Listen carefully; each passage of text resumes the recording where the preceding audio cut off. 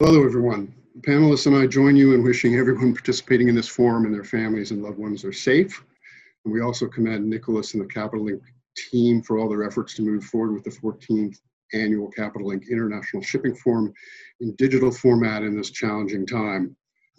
I also welcome you to the Private Equity Restructuring M&A and Industry Consolidation panel. I am John Imhoff, a lawyer and shareholder based in the New York office of Vedder Price, an international law firm with one of the most recognized transportation finances in the world. Our maritime practice is based in New York, and we have lawyers in New York, London, and Singapore as part of that team. I spend a lot of my time in maritime working on private equity matters, and I'm delighted to be moderating this panel of distinguished industry leaders on this exciting topic. Joining us today are Paulo Almeida from Tufton Oceanic, Axel Siepmann from Braemar Naves, Michael Kirk from RMK and Ascension, and Chris Wires, who's with Stifel. It would be great if each of you could introduce yourselves in that order, starting with Paulo and then Axel and Michael and Chris. Paul Almeida, thanks John for the introduction. I'm the Chief Investment Officer of Tufton. Most of you know Tufton, but for those of you who don't, we have 1.3 billion under management. All of those investments are in shipping, primarily in ships. We have a number of private funds, and we have a London listed fund with a ticker of SHIP, Tufton Oceanic Assets Limited. That's great. I think you're next, Axel. Yeah, good morning or good afternoon to everybody. My name is Axel Siepmann. I'm a co-founder of Braemar Naves, which today is a part of Braemar Group. We are financial advisors specialized in restructuring, M&A, and finance raising, focusing on the maritime industry. Mike? Yeah, hi. My name is Mike Kirk. I'm the CEO of RMK Capital and also a founder of Ascension Finance, which is a direct lending vehicle into the maritime space. RMK is solely focused on maritime, but we do everything from securities and M&A down to first mortgage financing, leasing, etc. And for all the delegates out there and participants, we thought we would start this particular panel with a presentation that was put together by Chris Wires. He can walk you through it. It discusses a lot of the issues that we're going to then discuss on this panel and ask further questions about. And I thought we could start with that, and everyone agreed. Chris, can you load that up and walk us through it? Sure, thanks, John. Let me just make sure this works.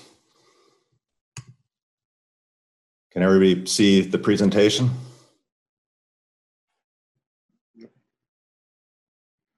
Can you see the presentation? I can see it. Okay, perfect. All right, well, I'm Chris Wires. I'm Managing Director in the Transportation Group at Stifel Nicolaus. I focus primarily on marine and energy infrastructure. I've been in this business for a long time, work with a lot of the public and private companies in this industry, spend a lot of time with M&A, with capital markets, and with restructuring. And this presentation really just kind of summarizes, what's happened recently in the last few days, because the market's changed dramatically in the last few days, and really more focuses on what has been happening over the last couple years and what we think is going to continue to happen, as private equity, looks to exit out of marine investments.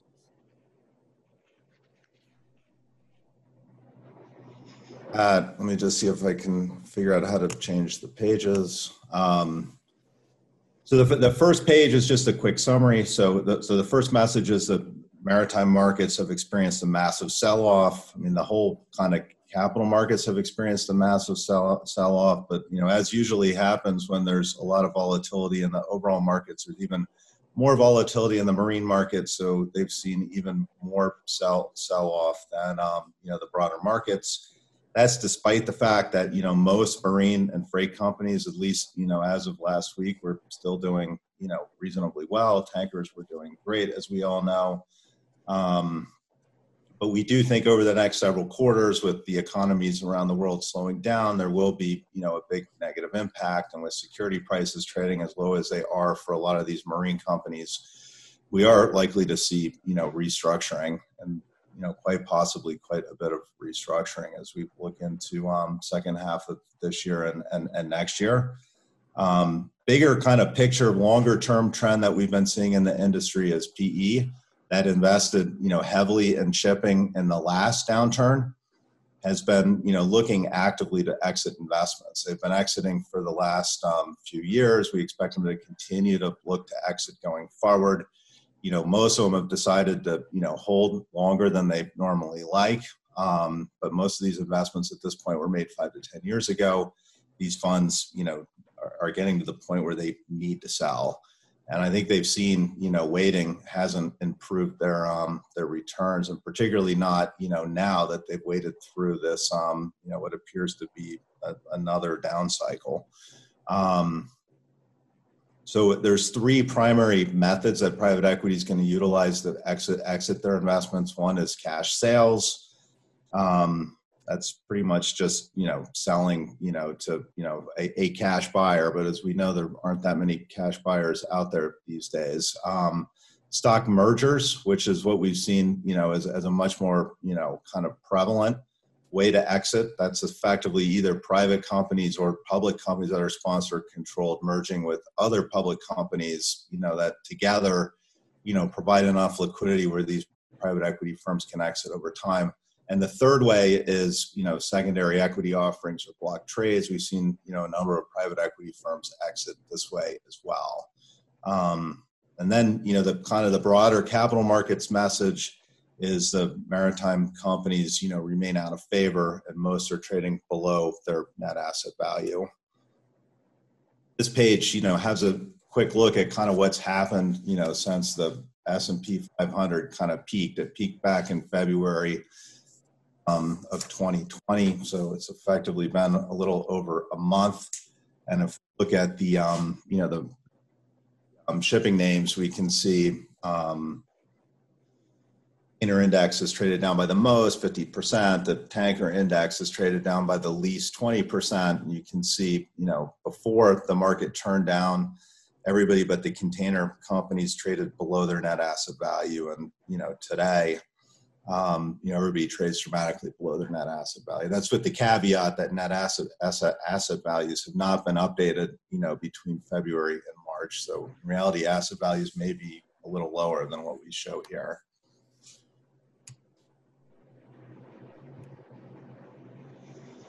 So the next slide just looks at, the different sectors and how they trade relative to NAV.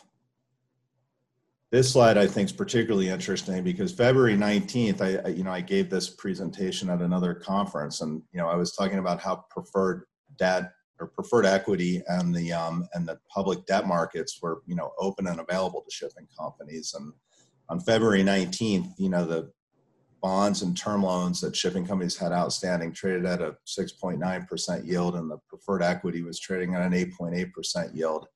Today, as of I believe yesterday, the spreads have blown out, and, it's effectively a 14% yield in the bond market, 15% yield in the private equity market. Just demonstrates the fact that, companies do not have access to capital markets today in marine.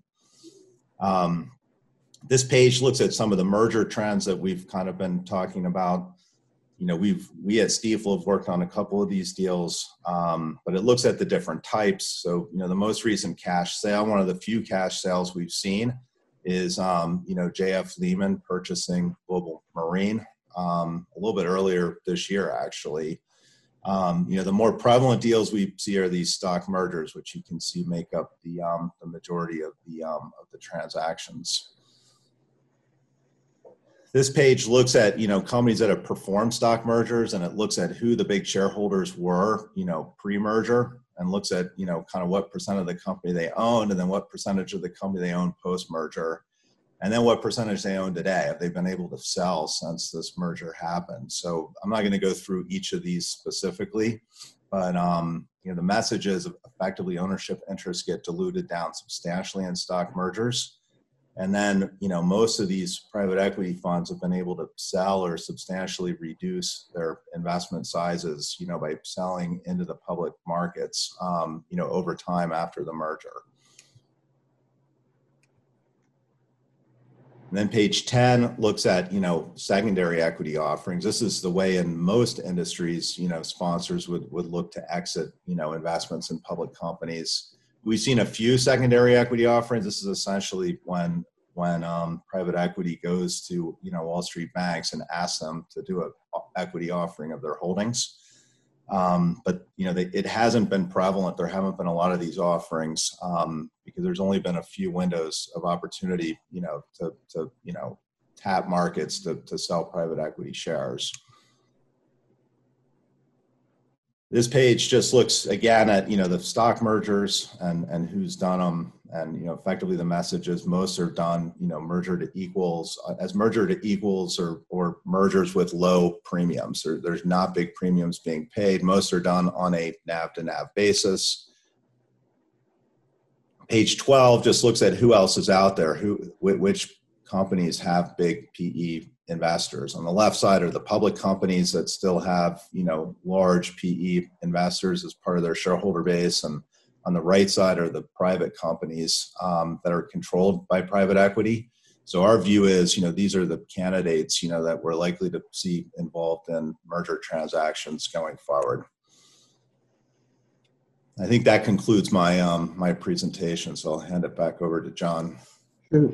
Thank you, Chris. I appreciate that. Let me just throw it out to the panel and ask if anybody had any additional thoughts or everyone agrees with the situation as it had developed over time. Yeah, I would like to add to the presentation, which gives a great overview of what has happened in the companies that are publicly listed, that of course a massive amount of private equity money went into private deals, which are not listed. There we have the same situation that many of the funds were invested many years ago. And of course, those funds mature. But there has been a continuous inflow from private equity side.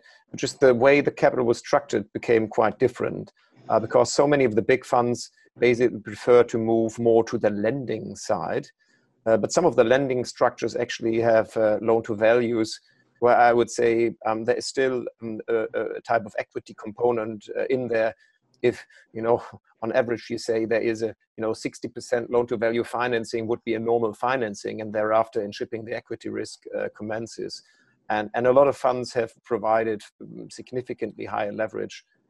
So private equity continues to be there, but it just chooses a different form how to invest. And why, Axel, is that they switched from equity kind of platforms and investments to debt platforms? Well, of course, I think, first of all, many of the early stage private equity investments after the Lehman collapse turned to be out very early in the cycle. And people found out that there was still, still downside. And the way how these investments were structured as pure JVs, there wasn't much downside protection. The credit investments that we've seen over the last few years have been actually quite successful, especially the large loan portfolio purchases, which were very, very large transactions. And they provide a lot of downside protection. So even if the market goes down further 20%, from the fair market value what it formerly was, the structures still make it to return the money that has been invested by the funds. So I think it was a lesson learned, and basically looking for ship owners' capital or for somebody else's capital as a buffer to protect private equity's interest. So it has been a learning curve. And Chris, in your presentation, you mentioned that private equity is exiting. Is it exiting or just transitioning over to the kind of debt funds that Axel mentioned? And I think private equity that, invested, 5 to 10 years ago, that mostly invested in equity, or they invested in debt that they then converted into equity. Those private equity funds are all exiting. And the new private equity funds we've seen come in, like Axel mentioned, are primarily coming in on the fixed income side. They haven't wanted to go long equity. They don't want to, bet whether the market's going up or down, at least not to the degree they do buying straight equity. So they've been buying debt. Debt also matures. So they have a hard exit, theoretically, assuming their credits perform. What is going to be interesting to see is if we do see distress develop over the next few quarters, if private equity comes back into shipping again. I suspect it will. Oh, and for Mike and Paolo, I want to get your thoughts. What do you think is going on with private equity and shipping right now? I mean, it's a little hard to tell. As Chris just noted, it's a little hard to tell what's going to happen down the road. But what do you see going on in private equity investing in shipping? Mike, you want to start? Or? Sure, yeah, I can start. I think it's going to be limited from a pure equity standpoint. I think for the reasons Alex said, and then for what Chris just said, that the nice thing about debt, in addition to it having a little bit less risk, there is a hard exit. So the liquidity concerns are a lot less if you're lending and you've got that hard maturity. I think what people have realized is it's really challenging to create a bunch of alpha in equity investments in shipping. It's much more about buying the assets at the right time, and it's about having the right cost of capital. And so a lot of private equity's theoretic value is to kind of come up with a better mousetrap, and shipping, that's difficult. So I think we're going to continue to see the same types of players investing in the space. So these are more credit focused people, but I think given some of these opportunities, they're going to still take equity risk and some equity upside along with that, albeit potentially from a preferred or protected position. And one of the types of investments that private equity or hedge funds spent a lot of time doing in previous downturn was basically doing paper for steel. Are they also exiting for the same reasons? I mean, these guys bought debt, secured debt, and converted the preferred debt into converted the debt into equity in a pre-pack Chapter 11, and they made it. Some of them are public. I didn't see them listed on your chart there, Chris. But what do you think of that? And Chris, maybe you can address that. I'll come back to Paolo. And the question, just so I'm clear, is if we're going to see more new debt converted into equity and credit investors, become equity investors again? Well, we can go. Yeah, certainly I'll ask that question. But my first question is: are they also doing the same kinds of exits, or are they differently structured, looking for different returns? So probably about half the public companies that have, still have big PE investors, holding positions, those PE investors got those investments through previous restructurings, where they own the debt and they converted the debt into the equity of the company. So that seems to be one of the most, prevalent ways for PE funds to get in. Like Oaktree got into most of its investments through the conversion of debt into equity. Okay. Let's see. I guess the next question I really have to ask is, what's next? We did the financial crisis now back 12 years ago. First financial crisis, and this one's a little bit different. When I was in Athens, I sat for the Capital Link conference back in February. I sat next to a ship owner at lunch who seemed fairly relaxed, saying yes, there are going to be some difficulties, and they're scrambling. They were scrambling at the time to deal with them from the COVID-19 crisis. but he thought that wasn't going to be as, wasn't an industry killer, and that we'll get through it. I'm curious if you've had any chance to reflect, given how quickly this has unfolded, on what COVID-19 means for shipping and what it means for shipping finance. Paolo, can you address that? Yeah, I think I can try to do that, John. It's a pretty challenging question, but can I just start going back to some of the things that were discussed earlier about how private equity has been approaching shipping? I totally agree with what Chris and Axel and Mike said about how sort of generalist, what I call generalist private equity, so the large generalist managers have been doing. And I totally agree that one of the reasons that they're doing more credit now is that, one, it's much easier to put a lot of money to work, which is important if you're a very big fund. The other thing is that it's also, if you have a limited life fund and you don't really have a directional view and you don't have alpha to add, which is very difficult to do in shipping, as Mike pointed out, then credit is perhaps the right way for a generalist to approach shipping. They can say, well, it's a little bit like real estate. It's a little bit like aviation. We've put tens of billion dollars to work in those spaces. And I have a friend who looks at shipping in exactly that way, coming from a real estate angle. And he says, if you buy a big portfolio of shipping loans, you can treat it as a little bit like a real estate portfolio. And they're really good at doing that. What we're doing at Tufton is very, very different, which is we're a specialist in shipping. We tend to have very long life funds with sticky money and investors who have what we consider realistic return expectations. So around 10% unlevered or low teens with moderate leverage. And we don't have any funds structured in a way where we are forced to exit at any time. So we have very sticky money, which is very important in this market. Coming back to your question then about COVID-19, I don't think any of us really want to make forecasts, right? Forecasts are difficult to make, especially about the future.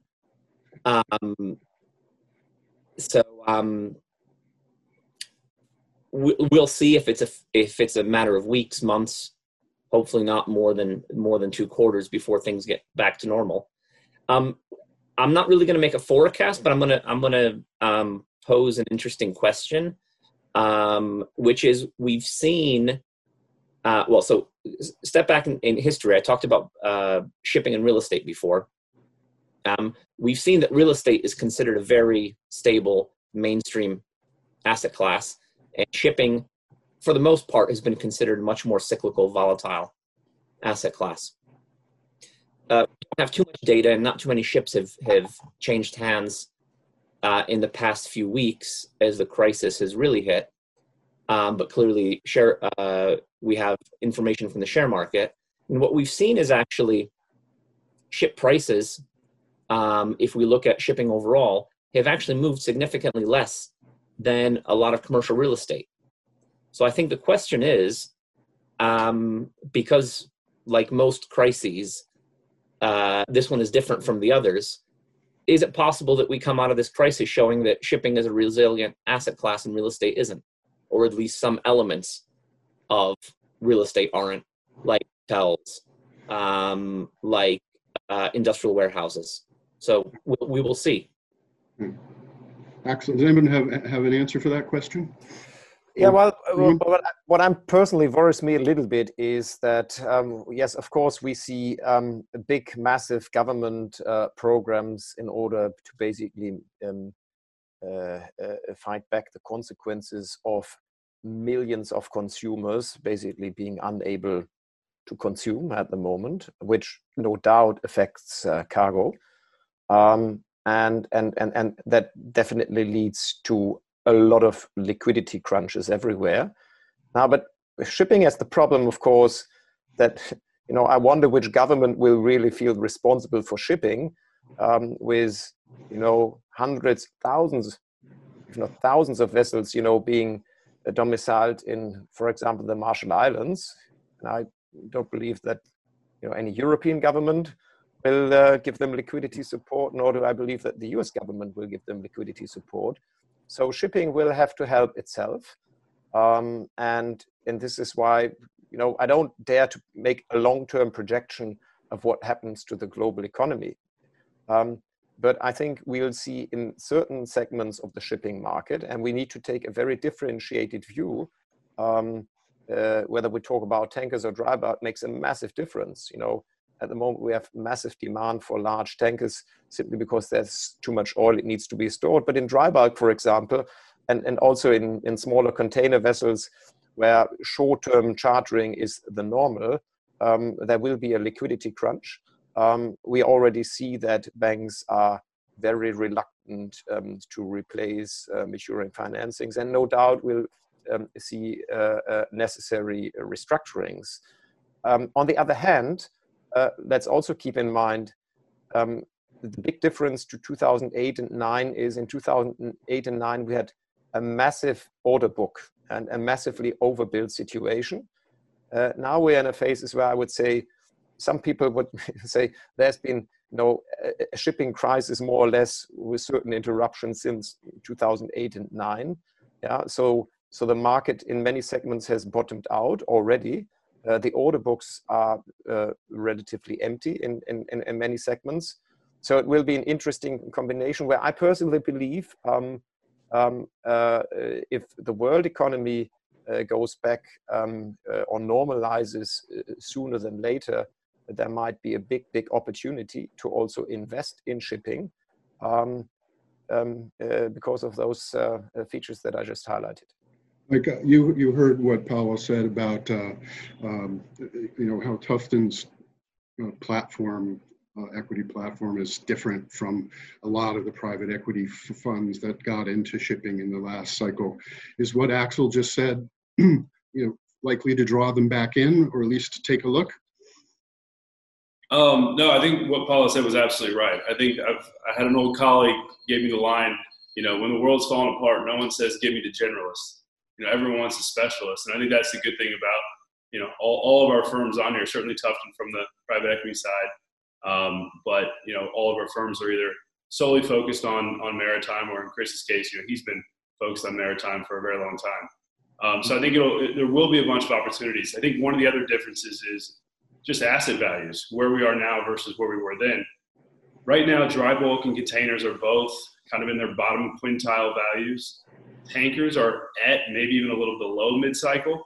So, considering we've had the best tanker quarter, maybe ever. So I think, where you're getting in now, the risk here is just so much lower. And I think people that are able to make smart bets in the space right now are going to make a lot of money. Eventually that'll bring maybe, less experienced investors in. But in the meantime, there's a lot of money to be made for people that know what they're doing. Yeah. Mm-hmm. Do you think any of the bigger ones will come in at all, or the lessons learned from the last cycle, or is it going to be more specialist private equity that is investing, like Paolo? Well, I think whether they want this to be the case or not, a lot of the big ones are now experts in a sense, just because of some of the exposure they've had. So some of those guys will, and I think should maintain a presence in the space. And what about exits, Chris? You see them maybe new entrants, new opportunity, accelerating exits, or are people likely to sit on the fence again? I think for now, people need to sit on the fence. I mean, the market volatility is through the roof. Values, are at like all-time lows for most of these companies.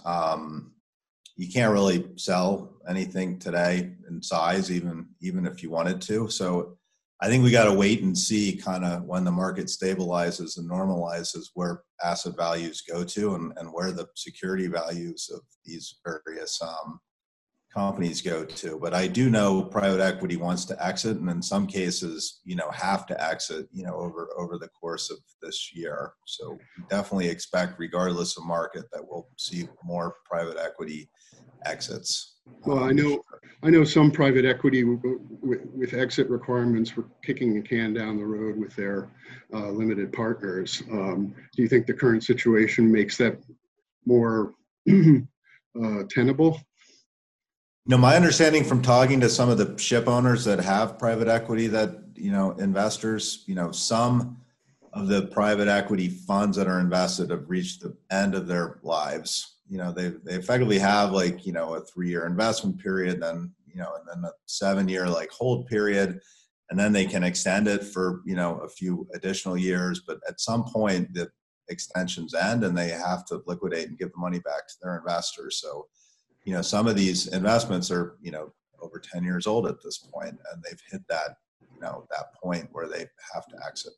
Paolo, you operate on that kind of fixed time schedule, do you? No, we don't. Every fund, for reasons that are beyond the scope of this discussion, funds tend to need a legal life, just from a sort of legal perspective. But as I said, all of our money is very sticky. We get most of our funds that we manage from a number of very large funds and other institutional investors who have a very high bar for taking on additional managers. So they're not going to do shipping unless they're going to put a few $100 million to $500 million to work. And they're not going to go into shipping unless they think that there's a good reason to be there for a lot more than 10 years. Okay. Let me maybe add something here. I mean, I would say the large-scale U.S. private equity funds at the moment will probably look, because they have so broad mandates, they will probably look at what is the situation and are there easier opportunities to tap into in the public markets, nothing to do with shipping, But so I agree, it's more, the specialists will be the early movers. But there's an interesting development also in Asia, where with Braemar Navis spot a lot more optimism about shipping. We've just closed a 90% financing for a 13-year-old tanker in Asia this morning, which I must say we were very delighted to see, Asian business partners standing firm despite the virus crisis. And I would say a 90% financing definitely has a strong equity component in there. So it's people in Asia with a stronger optimism towards shipping that continue to invest. And I would say whether we see the big US firms coming back will depend on also how quickly stock markets and economic situations normalize, because if they do normalize faster, then shipping will be an interesting opportunity. Also, offshore shipping, is a totally bombed out segment that, of course, few people dare to touch at the moment. But I would say, insofar, it's very important what the relative opportunities will be. And let's not forget the large funds also, they do need to invest large amounts of capital. And as it looks at the moment, if the situation doesn't improve, there will be plenty of opportunities elsewhere, which will be in competition, basically, or capital requirements in shipping will compete with these situations. So much depends on how fast we normalize in the, I would say in the general economy, in the general investment environment. And shipping is more for the specialists at the moment. Okay. Paolo, I know you're you're a specialist. I'm wondering if you have any views on, will the nature of investments being made by equity investors, private equity investors, change? You're hearing a little bit about maybe doing plays that involve more kind of commodity opportunities, cargo opportunities, infrastructure opportunities, that is somehow related to shipping or involves ships. Have you seen any of that, or is any of that in the market? There is, and actually, we at Tufton have been working on something sort of along those lines for most of this year, of course, as with everything else, and also partly driven not directly by COVID-19, but by the drop in the oil price. One of the opportunities that we were looking along those lines up until a few weeks ago, we've paused for a bit. But yeah, there's definitely we've seen a theme a few times over the past 6-7 years where a really smart investor, be it a private equity fund or an underlying institution like a big pension fund, coming to us saying, we really like a certain theme, US shale oil and gas, for example. We think a lot of the value chain in that commodity is expensive, but shipping is an asset class that's also exposed to that, at least positively on the volume side, and shipping looks cheap. Can we look at a way to put, a few $100 million to work into LNG shipping, LPG shipping, something along those lines? So we have seen that a few times, and actually, as I said, we were actually working on something pretty interesting along those lines when we paused it a couple of weeks ago. We're almost out of time, but I just wanted to get a reaction to that from Mike and Axel. Maybe Mike, you can go first. Yeah, I think one of the things we've been spending a lot more time on is some of the ancillary financing beyond just the asset. So whether this is sort of trade receivables financing, potentially even financing charters, the income stream from the charters away from the ship. So that's been a big area of focus for us. Especially since the start of this year. And I think given, some of the potential acute liquidity needs for people, it may be a way to help them monetize. And so I think that's an area that we're likely to continue to spend a lot of time on, over the next 6 months. Axel, any final words? Well, I would support Paulo's view. What we see at the moment, actually over the last 10, 14 days happening, is that some private owners buy ships fully equity financed at very interesting price levels.